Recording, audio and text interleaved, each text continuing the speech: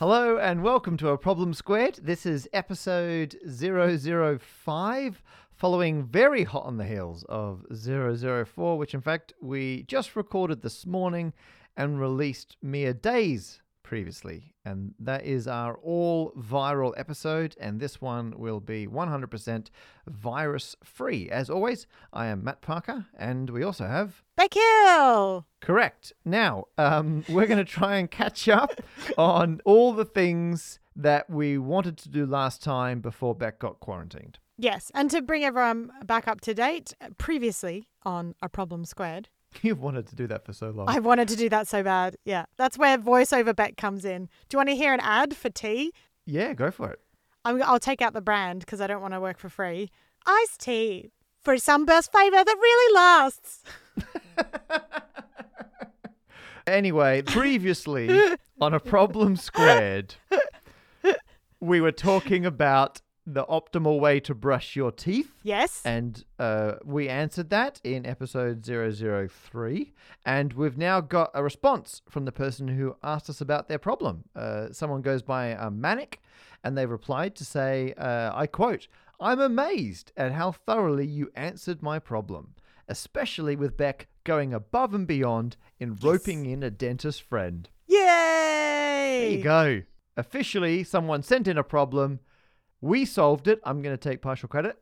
And they've now confirmed they were happy with the solution. And that's the podcast in a nutshell. That's the service we provide. One fewer problem in the world now. And that's why we're here. So this episode, we have a collection of outstanding problems that we've been putting off because we had to deal with you being quarantined in a hospital. Yeah.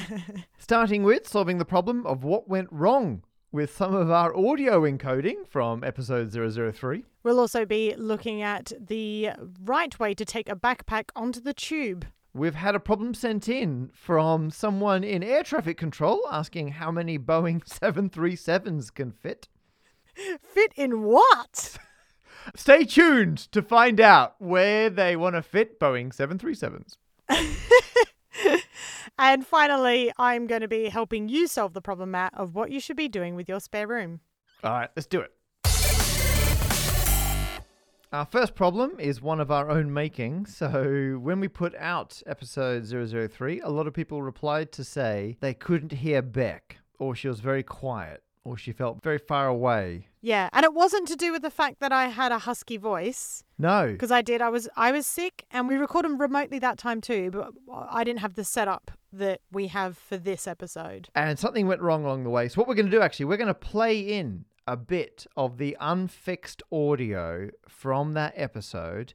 Whatever device you're listening on, you might hear it a bit different, but see what you make of this. Oh, wait. Before you play into it, Matt, I want to point out that some people won't notice a difference because I didn't notice a difference on mine.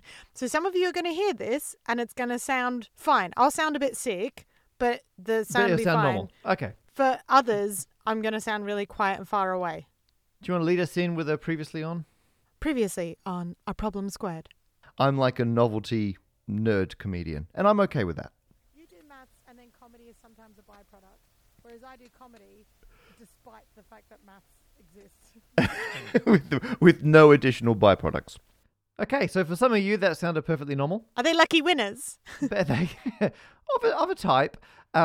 It sounded to me like you were distant, like you were in a different audio space. That's because I don't like you. Well, I wasn't trying to take it personally. It sounded like you'd separated yourself from where I was in the recording. And not like in a slightly panned left or right job, just in some people said you sound like you were phoning in from the International Space Station. Oh, yeah. And we don't have enough Patreon supporters yet for that kind of extravagance.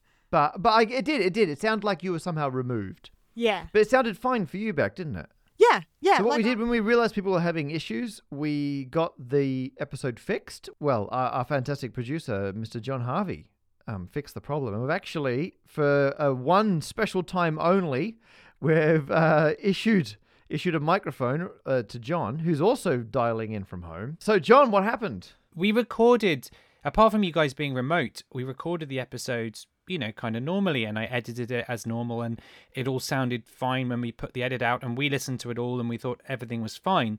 So when listeners started hearing the problem, we were a bit confused and not sure what the problem was. And so I analysed the waveform of Beck's recording with a colleague of mine, Eloise, and we noticed then, which is something you wouldn't normally notice on an edit program, that Beck's waveform was out of phase.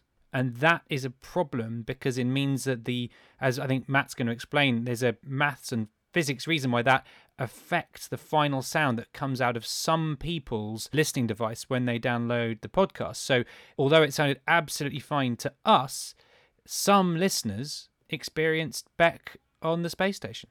So you phased me up to the space station is what you're saying. Accidentally. So what we've done is the entire broken version of the episode, we'll link to it in the show notes for this episode. So if you want to download it, you can get it and try it on different devices, see what it sounds like. And then the fixed version, I believe, John, all you did was just flip the phase for one of Beck's channels, right? And then it all worked. Yeah, that's right. So all we had to do was isolate Beck's edited waveform, flipped that, and then re-exported the edited program, and it worked fine. Okay, I need to interrupt here because you're talking about flipping me, and I do not appreciate being spoken to about that. Also, normally I'm the one doing the flipping. You are the flipper, not the flippy. I am the flipper. So what's this dealio? Why are you saying these things? Okay, so I have two theories for what I think went wrong. And first of all, when John's saying your audio was flipped, if you imagine a sound wave, the kind of classic stereotypical sound wave is like, the wave goes up and down and up and down and up and down. Yeah. Like a wave, yeah. Flipping just means you turn that upside down. Whenever it goes up, it goes down instead. Okay. Whenever it goes down, it goes up instead. So you're literally either like a mirror image or you're just flipping it around the middle. Yep. And the reason that's important is sound waves, indeed any waves, can add and cancel out each other. Because if you have a wave that's going up and it hits a different wave, which at the same place is going down, when they line up, they will cancel out. Oh, because isn't that how noise-cancelling headphones work? Exactly how noise-cancelling headphones work. So a noise-cancelling headphone effectively has a microphone to hear the sound before it gets to your ear. Yeah. Because they're quite big. It then plays it back, but flipped. And that exactly lines up with the sound coming in. It all cancels out and doesn't get to your ear. So you're absolutely correct. It's exactly like noise-cancelling headphones. The other place it's used is if you want to remove vocals from a song. Oh, like how you create a karaoke track. Yeah, exactly. Like if you listen to a song with headphones or in stereo speakers, Yeah. you can hear different instruments in different places. Yeah. The vocals tend to be bang in the middle, which means that there's an equal amount in both channels. The left signal and the right signal have the same amount of vocals, exactly the same. So when you listen to it, it sounds centered. And all the other instruments are different in the right and left, which makes it sound like it's coming from different places. Actually, it was a friend of mine, mathematician Ben Sparks, who pointed this out to me. He said, well, that's what this software does. When you click remove vocals, what it's doing is flipping one of the channels, but not the other one. And then it's putting them together. And because the vocals originally were identical, if you flip one and then add them, they perfectly cancel out. Whereas the instruments, which are different on each side, don't cancel out. Wow. And so the vocals disappear. And there's other things you can do where you don't flip certain frequencies because they're outside the vocal range, so you don't lose your bass and a bunch of other stuff. But there's more audio engineering things we don't have to worry about. But just by flipping one channel but not the other, and then when you recombine them, it'll cancel out that sound. So I think some people were listening to it like in mono or in a way it's been mixed down, and one of your channels was flipped compared to the other one, and so your audio was cancelling out, but mine, because they were the same in both channels, weren't cancelling out. Weird. So to fix it, we just had to flip one of them the other way around to stop you from cancelling out, and then that solves the problem. Let's hope that's the only time I get cancelled. That's the, yes, flipped off and cancelled. My other theory, and actually I would really appreciate any contribution people can make to this because it's slightly outside my field of knowledge. I think we might have accidentally tapped into the way that surround sound is encoded in a stereo signal. So surround sound, surround sound, you got like a center speaker and a left and a right and a rear, left, rear, right, all that. You get 4 or 5, depending on the system, channels of sound. And normally, if you listen to a music or you watch a film, they just encode all 5 or whatever channels. They're all there. Sometimes, however, it's encoded down to 2 channels, because then you can broadcast it over the radio. You can put it on CDs that only have 2 channels. You can have a stereo signal that some systems can decode back into 4 or 5 different channels. And the way they do that is by messing around with the phase, or how things are flipped. Oh, is that what the phase is, the flipping? Phase is flipping, yeah. Oh, okay. So, well, okay. I mean, because out of phase means it's like completely off, whereas phase can be slightly off, but not totally off. Phase is like an offset. Gotcha. Sort of. Yeah, I need to be careful because I tend to talk about things in terms of pure sine waves mathematically, but once you're doing it with audio, it's a lot messier. It's not quite as clear cut, so I need to be a little bit careful. But I know some of these old stereo systems, some of the matrix decoding it was called, would do things like, to get the rear channel, you would invert some of one of the front channels and add it in a certain ratio to the other one. And so by having weird combinations of the 2 stereo channels, you could pretty much, not perfectly, but you could largely reconstruct the surround channels, the center channel, that kind of stuff. So I have a sneaking suspicion we also may have, on some players, accidentally put you into a weird place in the surround sound space. I was in the Matrix. You were literally lost in the Matrix. That's great. That's my theory. So anyway, we'll make the file available. Could people play it on different systems? Do people have old Matrix decoding surround sound systems or anything? Or people who are audio engineers who know more about this? I've kind of exhausted my research. I would love to hear from other people what they think happened. So I think in terms of fixing the problem of the audio, that was solved. That's solved. And that was you, John. Well done, John. Ding. Yay! Look at him, he's getting involved, right. But while we're on this subject, as Matt said, if anyone has any stuff to add to it, please do get in touch with us on social media. We're at A Problem Squared, or via our Patreon page, which is A Problem Squared. Basically, everything is A Problem Squared. We've got website, everything. I'm going to add in an extra problem for the listeners if anyone's able to answer this for me. As some of you might know, I do stuff with these flip charts, and one of them is a song by Edith Piaf called Non Je ne regrette rien. And sometimes when I'm at certain venues, usually ones with a smaller desk, sound desk, when I plug that in from whether it's a phone or an iPod or laptop or whatever, sometimes the instruments come out fine, but her voice is really warbled. It sounds like she's singing from underwater. That's interesting. So she's not been removed, but it sounds like that. Can we provide a link to that file? Yeah, we can. So I'm sure it's probably something to do with this phasing / flipping stuff and to do with mono and stereo. But I'd really like to know what is causing the problem, because there's been a few times where whoever's teching has been able to fix it and I don't know what they do. And a lot of the times in the places where that happens, there isn't an actual technician. So what would I need to do in order to fix that? That's my problem for the listeners. Love it. Okay, so we've solved one problem and we've got another one for our listeners. Yeah. Get on to it. We have a problem sent in on Twitter from Bridget B., who is, by their own words, a 3-time listener, first-time questioner, or I guess problemer. And they say, if you're on a crowded tube train, so that's like the subway in London, with a backpack, where is the best place to put it? On the floor, people assume it's a space to stand in. That's true. That's happened to me. Mm-hmm. In my hand, it lurches into people. Mm-hmm. And that, I guess, depends how tall you are. How can I get in people's way the least? Problem from Bridget B. And so, Beck, you've looked into this. Yeah. So I had a few theories about ways we could deal with this, because I am a big backpack person, both in terms of wearing big backpacks, but also being a big fan of backpacks. Would you say you like big backpacks and you cannot lie them on the ground in the tube, because that is a recipe for disaster? So I've also wondered about this problem quite a lot. And I think there's two different ways that we can solve this problem.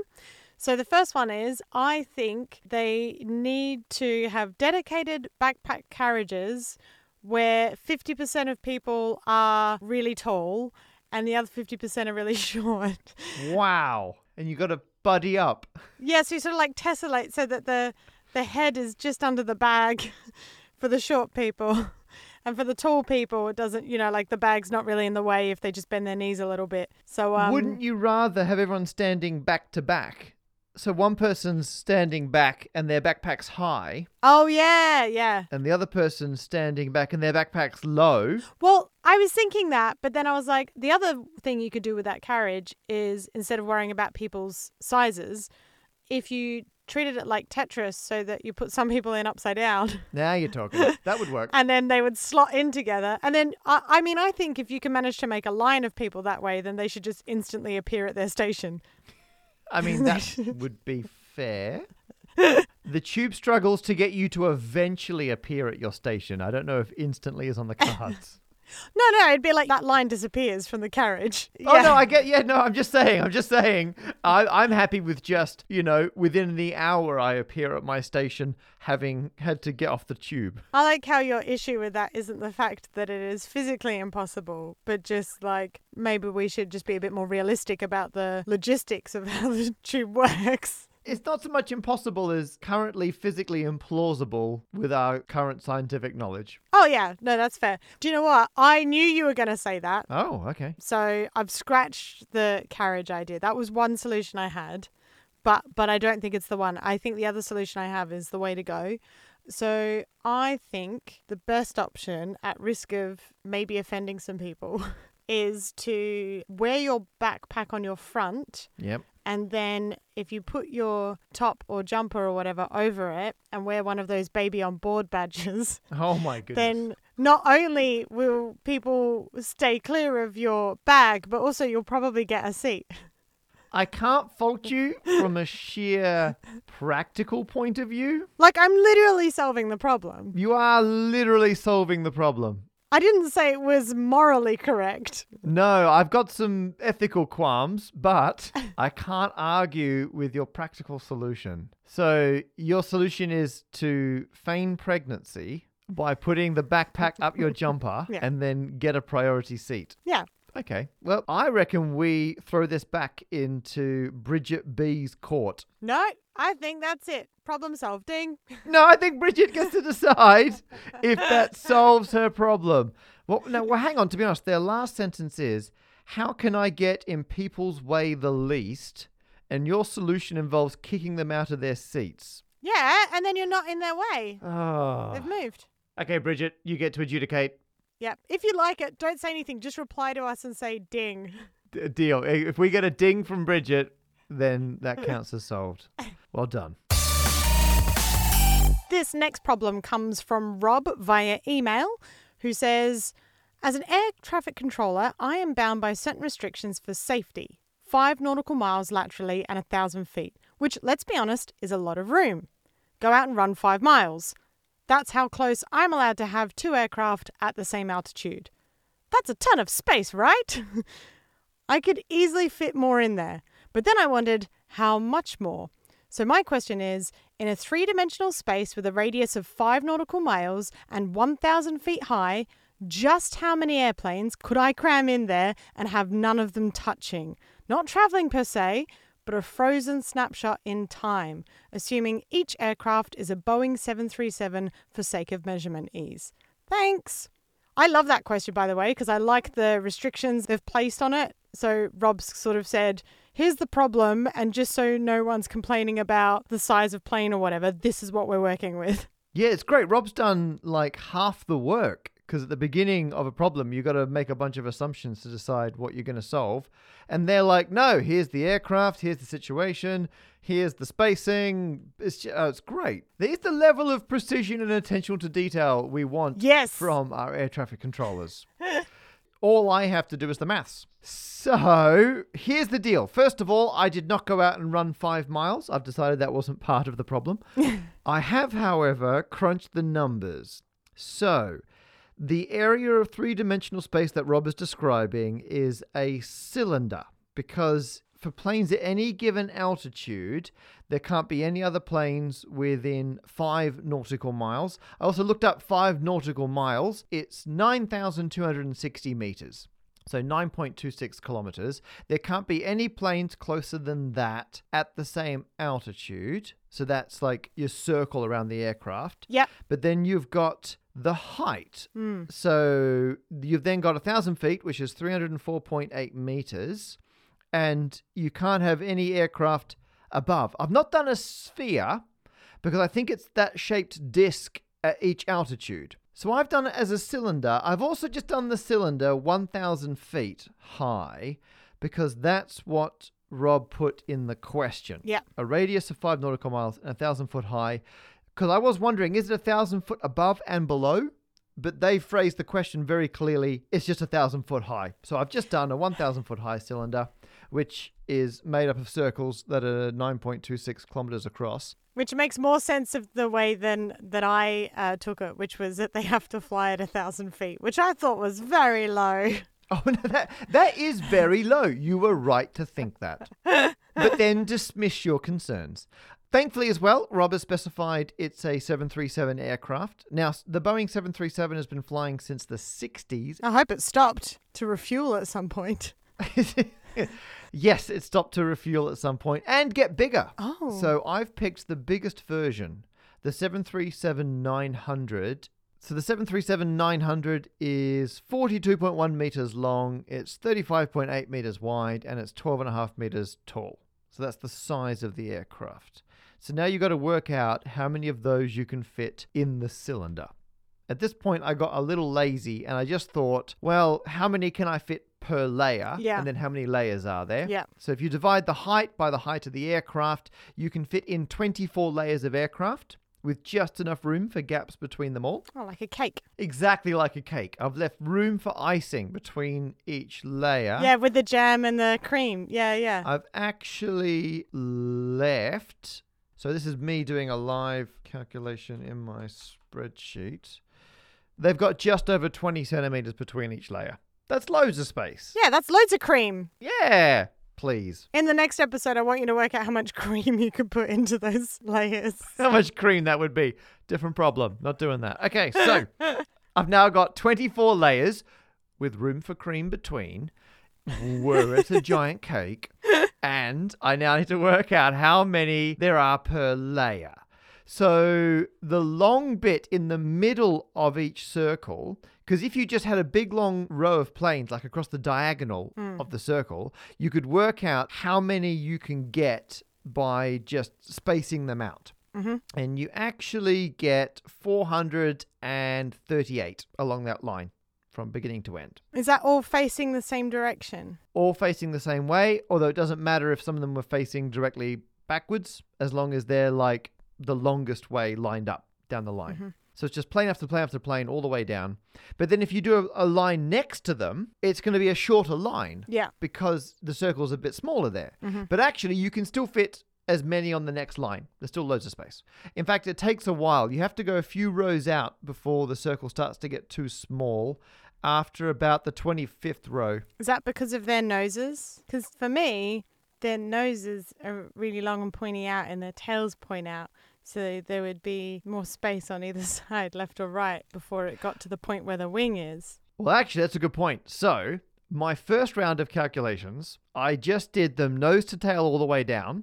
And then I had the next row far enough away that the wings wouldn't touch at all. Like they're a totally separate queue. Yep. Where they could be forwards or backwards, they wouldn't hit the ones next to them, which is the least efficient way to do this. Yeah. And if you finish doing all the numbers on that, all the layers, I got just over 4 million planes. Wow. That's a lot of planes. It's a lot of planes. What? On all the levels and in all the layers? On all the levels. Yep. So each layer has 517 rows. They start very big. They get smaller and smaller as they go out in the circle. That ends up with 177,987 planes per layer.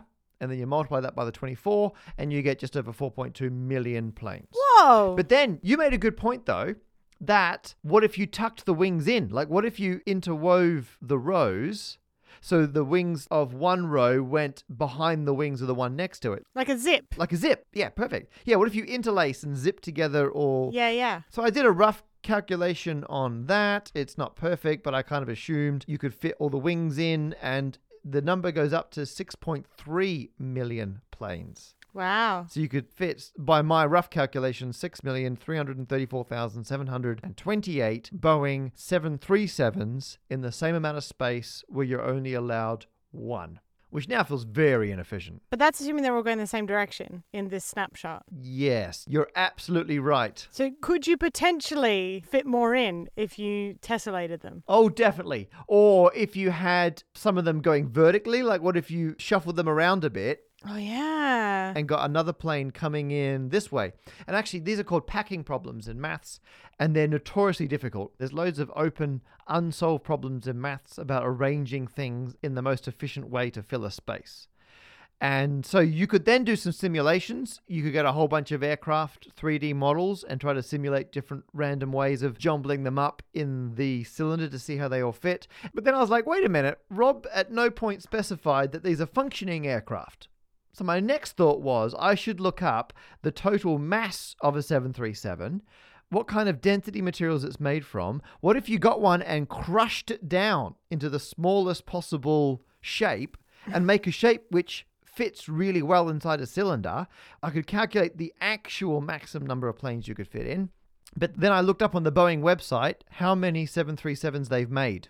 And so far, across the entire lifespan of the aircraft, people have ordered 15,115 of these things, of which 10,575 have been actually delivered.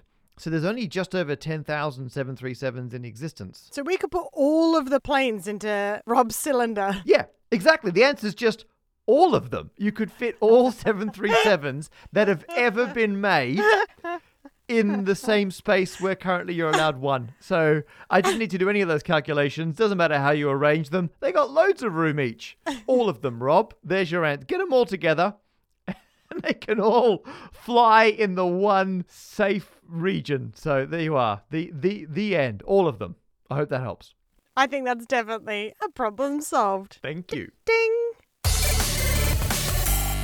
I have a problem for you, Beck. Yes. So, in my house, I have a spare guest bedroom. All right, show off. And I know it's pretty special.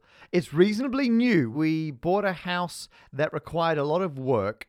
And in the process of fixing it up, we designated one room the spare guest bedroom. Mm-hmm. However, it's still pretty blank, I guess, underdeveloped. Blank/storage. I've stayed in that room. Well, exactly. And it was very comfortable. Thank you. But it was also clearly a room where the things go that you don't know where else they go right now. That's also very true. Now, it's got a sofa bed in it, which is very comfortable. Very comfortable. Yep. It's also got like a temporary wardrobe for overflow clothes. It's got a pile of boxes in one corner. And then it's got a few amenities for the guest. My problem for you is, what do I need to do? What do I need to add? What has to happen to make that the perfect guest bedroom for people who stay over? And just to recap, currently, bedside table with a lamp, and it's got USB power outlets built into the wall socket. And then that's it. So can you help me out? And the bed. And a bed. So, yes, I can help you out. The first thing I'm going to say, which seems like a no-brainer, but if it's going to be a proper guest room, get rid of them boxes. Okay, yeah, get rid of them boxes. Yeah. I think if we're talking, when we say spare guest room, are we talking like the quality that you would expect if you were like Airbnb-ing someone? Or are we talking like when you go home to see your parents? I want it to feel like people are welcome. So when they get in the room, they're like, we're not imposing. Like, the room is obviously here. They've not had to, sort out a whole special room. The room is here and functional, and we're not getting in the way. We're very welcome to stay, but not that we've gone, unnecessarily above and beyond. So you're right. There is a pile of boxes in the corner. Just for the record, one pile of boxes, which you are correct. We can move that up. What type of guests are you expecting? Close friends and family or acquaintances? It is almost overwhelmingly close friends and family. The ages range from, it's always kind of young adult through to probably people in their 50s. Not that we're ageist, older people are welcome. It just hasn't occurred yet. And we've not had a family with kids yet. All right. But we do have my study, and we've got like inflatable mattresses for overflow kid storage. Okay. These are good things to know. And my final question before I go any further is how long would you say the stays are that you're expecting?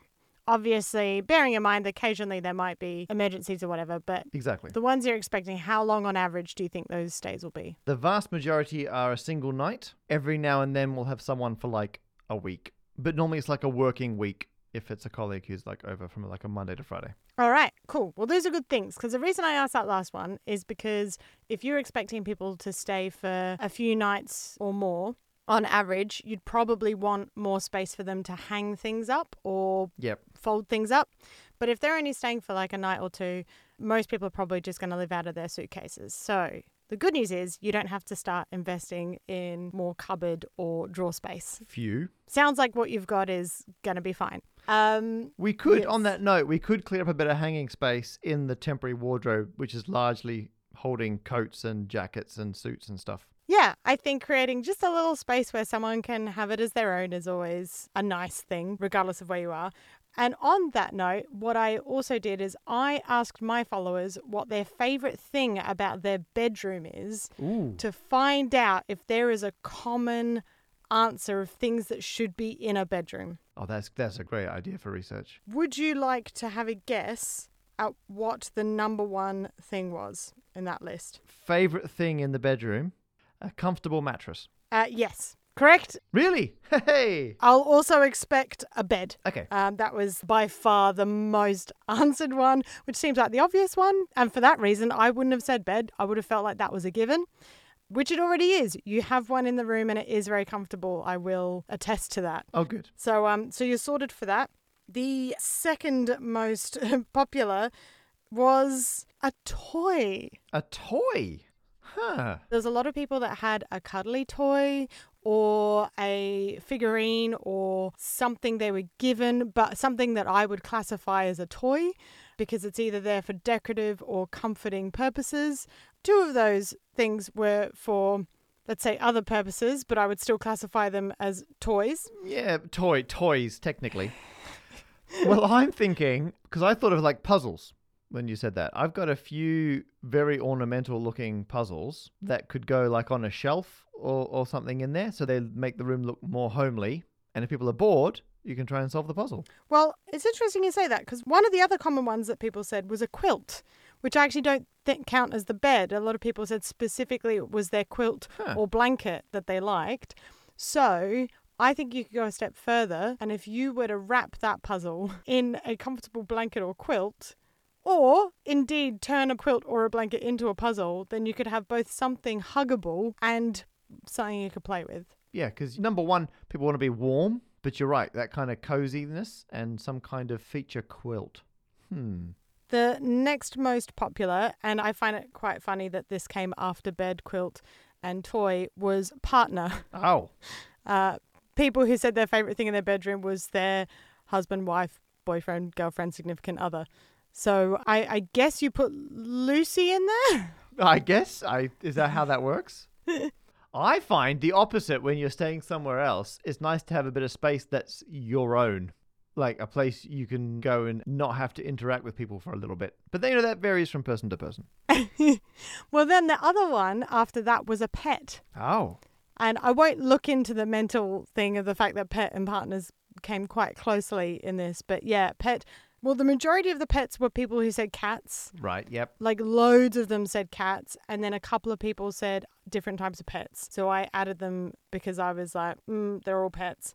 I think I did also 2 people said they're kids. And I think I added that to the pet pile as well. That counts as a pet, yep. That's true. If I'm staying at someone's house and they've got like a pet cat or something, that's pretty exciting. Yeah. We need to get a pet. We haven't got a pet. That's the problem. What if I just befriend like a neighbor's cat? Yeah, just like leave little treats in a line Yeah. all the way up to your spare room. Let me just get that down. Steel cat. Got it. All right, next. So most of the other answers I got were all quite specific and I couldn't really link them with other answers. Some favorite ones, someone said a spider, which they don't count as a pet because it's just the spider that lives in the room and catches all the flies. I thought that was quite cute. Someone said their Star Wars pillowcase, which was just so specific. I didn't want to combine that with any others. That's uncategorizable. Yeah. The other one was a Picasso butt. It's a print of a picture of a butt that Picasso did, Wow. which obviously I like. And we got two people who do not know each other answering this, one of which actually included pictures. I think the other one was saying it as a joke, who, when I said, what's your favourite thing about your bedroom, said their Beck shrine. Right. And one of those people had 3 framed flyers of mine with a couple of little other things from my previous shows. That counts as a shrine. In fairness, I was aware of this shrine, and also they do collect things from other shows that they see as well. But I've got my own corner. And yeah, someone else said a Beck shrine. So I think obviously what your spare room is missing is a Beck shrine. Beck shrine. No, what I'm taking from that is whenever someone stays over, they walk into the spare room. They're initially distracted by the spider living in the corner. Everyone loves that, apparently. Mm-hmm. But then I've set up a shrine for the specific guest Yeah. in such a way that looks like it's always just been there. Yeah. Like, oh, and of course. Oh, yeah, sorry. Yeah, that's the shrine I have for you. Oh, wow. That's awkward. Anyway, Even better. this felt like it should be your room. It kind of is. We call it your room. So here you are. I think even better is don't reference it. Go in slightly ahead of them, and as they follow you in, go, and then try and clear it up as quickly as possible. And Frantically, like, blow out all the candles and try and slide it into a drawer. Got it. yeah. And then try and distract them with a stolen cat. Love it. It's going to be very welcoming. So I actually have something for your spare room, Uh-oh. which I can't give to you in person because we're both recording from home at the moment. We're working from home at the moment. But if you could read out what I'm about to show you in the camera. Yeah. Oh my goodness, what's this? A futuristic garden. So I think I've covered a lot of things with this. So it's got like a gel. And I think what this does is this covers both toy, because it's from the Science Museum. It says ages 8+. Definitely a toy. It's a toy, but it's got life, so it's a pet. It's a pet. Oh my goodness. And it's space related, so it's related to your partner. Hey, that's everything in one. Oh my goodness, Beck. That's incredible. As soon as we're allowed out, next time we record in person, you can pass it over and I'll install that in the spare bedroom and we're done. I mean, I'm going to have to move the Beck shrine out of the way, but that's... If you could Sharpie onto it on loan from the Beck collection, then I think that would be absolutely everything. Yeah, done. I won't lie. I bought this for myself ages ago and I've tried it twice and it kept growing mold instead of the plants. So I've repackaged it. Hey, even better. I mean, it's got Beck written all over it, soon to be literally. So thank you. I feel like that's going to make the room far more welcoming for everyone in the future. I'll remove the boxes, steal a cat, and put the moldy plant thing in the corner. That's officially a problem solved. Ding! And we're nearly at the end of this episode, but before we leave you, I had a little bone to pick because in the previous episode before this one, you made an assumption when doing your mathematics about putting rice in houses. Yes. That I live in a 10-meter cubed home. Void. Yeah. Yeah. And I measured my flat as soon as we finished recording that episode. So I think I sent them to you, Matt, so you could double check your maths. You did. So you claim your house is actually 8 meters by 6 meters by 2.3 meters. Mm-hmm. And we should recap. This was episode 004, which we recorded this morning. So over our lunch break, I went and put that into my calculator. First thing up, because I replied to you straight away and went, oh, I'm off by an order of magnitude. Because if you multiply those together, the total number of cubic meters volume in your house is 110. And my assumption was 1,000. So the correct answer is 10 times smaller than what I had actually put into my calculations. And you said to me that your calculations were off by an order of magnitude. And I realized I've heard you say that a couple of times. And I've just assumed it's a cute way of saying off by a lot. Yep. But I don't actually know what order of magnitude means.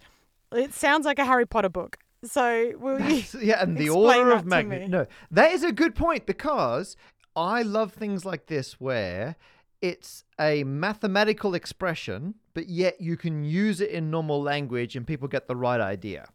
So in mathematics or in science, an order of magnitude is a multiple of 10. So when I said I'm off by an order of magnitude, I was 10 times too small. So if you think something is like, that looks like it's about, that will cost, that spending budget was £1 million versus £10 million, that's an order of magnitude difference. And you get this in science all the time, where people are like, oh, that's like 3 orders of magnitude bigger or smaller than something else. So does that mean like 30 times? That would be 1,000 times. So 3 orders of magnitude is 1,000 times difference. Because it's times 10 times 10 times 10, which is 1,000. But yet, if you say order of magnitude in normal conversation, people kind of get the gist. It sounds like a big amount. Well, you say mag. So I'm like, mag means big. Magnitude, Like that's big. Yep. Magnify. Magaloof. Really big version of loof. More to follow. So that's the difference between a billionaire and a millionaire. Very, very different things. Because the difference, as we've said before, between $1 million and $1 billion is about $1 billion. Like, it's $1 million is insignificant. It's 0.1% of $1 billion, right? So I was just trying to ballpark the order of magnitude of your house. And so I was like, it's obviously not 1 meter wide. It's not 100 meters wide. It's about 10 meters, give or take. And because I was working out how long it would take for something to happen, I went for the worst case scenario. So I erred on it being bigger than it is rather than smaller, because if it takes that long to fill a 10 by 10 by 10 meter cube, your house would definitely have been filled by then. So I assumed it was bigger than it was to make sure I wasn't going to give you an incorrect answer. But because it was an order of magnitude off, your house would have filled with rice a lot sooner. So this will make not a lot of sense unless you go back and listen to the previous episode. But I was looking at exponential growth, comparing it to throwing rice into a room, and you will have filled your house not in 20 days, but rather in 18 days. So there you are. Your house will have been full of rice 2 days sooner. Do you know what though? That still says a lot about exponential growth, because you were off by an order of magnitude as to the size of my flat. Yep. And yet it only shaved 2 days off. Yeah, it's great, isn't it? And I could kind of ballpark that when you said it, because that was showing if the multiple was 3.5. And I'm like, well, 3 squared is about 10. 3.5 squared is about, well, 3 threes are 9, right? So I'm like, it's about 10 if you square it. So it would take 2 of them to make a difference of a multiple of 10. And that's why it's 2 days difference in the amount of time. So yeah, I mean, it's just the power of exponentials. Once you're raising things to powers, it makes a big difference. Yeah, so there you go. And now, after 31 days, you'd have enough to fill 18.6 million equivalent households to yours. Whoa. However, after 32 days, you could fill 65.2 million equivalent households. And there are only, I looked up the most recent stats from the government, there are roughly 27.6 million households in the UK. Wow. So you've done more than twice as many after 32 days. So I've redone my calculations, and I'm pleased they're more accurate now, but exponentials are still just as terrifying. And we're now at the end of this episode. Thank you so much for listening. This is just a little reminder that we aren't getting sponsorship or anything for this. The only money that comes in is from some of you Patreons who are incredibly generous, and we're very thankful. We would like to get to a place where we're at least not losing money by making this podcast. So if you're enjoying it, please become a Patreon. If you can, we'd really appreciate it. It would be great. And particularly at the moment when, spoiler, all of our live work has been cancelled. So there you go. So it's a great time to be supporting artists on Patreon. And of course, if you are also in a tight financial situation, which we fully appreciate, then if you share this podcast, that is incredibly useful. So if you can get anyone else listening to this, send them a link to the podcast page or our Twitter or Instagram. It's all linked below. We would very much appreciate that. Yes, if you tell 3.5 people about this podcast and they tell 3.5 people and so on and so on and so on. Oh, that's great. Actually, if we did that, we would have the entire population of the Earth listening to A Problem Squared in 18 days. Wow. In fact, if the transmission rate was only 1.5, put that in my spreadsheet here, then so you've only got to convince half a person to listen to this podcast. And if everyone does that, the whole population of the Earth, 54 days. There you go. Within 2 months. So get onto it. As always, we are looking for problems for future episodes. So if you have a problem for A Problem Squared, hit us up on social media. That's at A Problem Squared. Or tell us what your problem is in a review for us on Apple Podcasts. Reviews are really useful. So if you want to just make that a 5-star review while you're at it, why not? And you can also ask us questions and give us problems to solve on Patreon. Bye. Bye.